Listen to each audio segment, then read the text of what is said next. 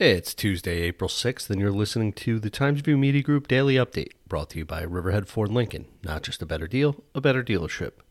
A 20-year-old Greenport woman was charged with driving while impaired after she left the roadway and struck a bicyclist on Route 48 in Southold Sunday afternoon.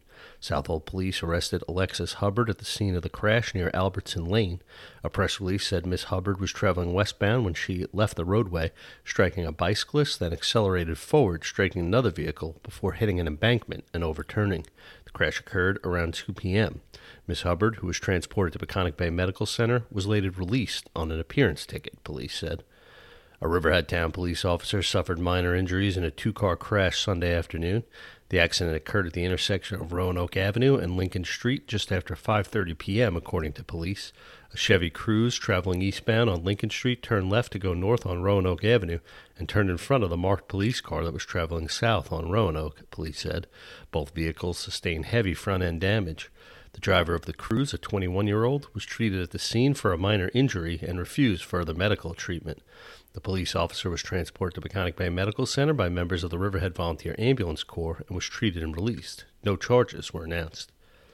Blue Wave Pride was on full display Saturday, all in the name of a teacher who embodies spirit, hope, and resilience.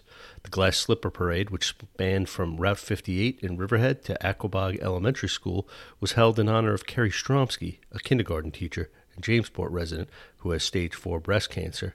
Since she was diagnosed with cancer in 2016, Ms. Stromsky has been candid about her experience and has become a fierce advocate for funding and research for stage 4 cancer patients. November's election will feature something not seen in more than 3 decades in Southold Town, a contested race for town clerk.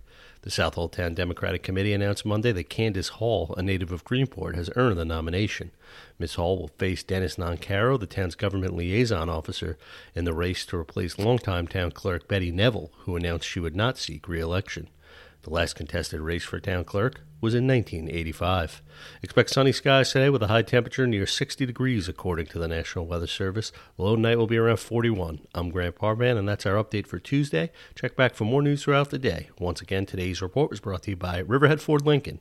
Not just a better deal, a better dealership.